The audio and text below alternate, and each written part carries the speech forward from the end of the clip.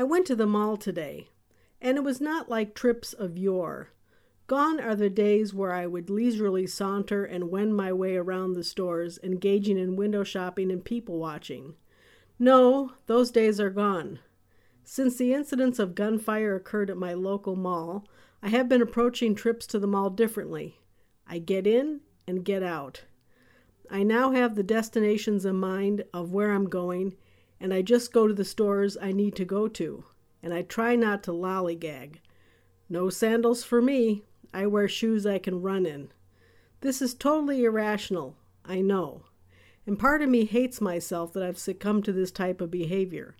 But still, it is a nagging thought at the back of your mind. It happened before, it can happen again.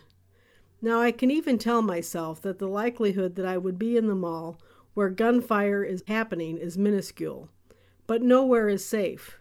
We live in a hair-trigger society. Nothing is sacred. Not your life, nor mine. It's a sad state of affairs.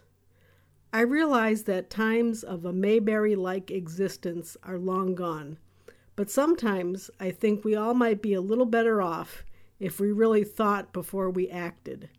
Just like how Barney had to keep his bullet in his shirt pocket and not in his gun. Think before you act.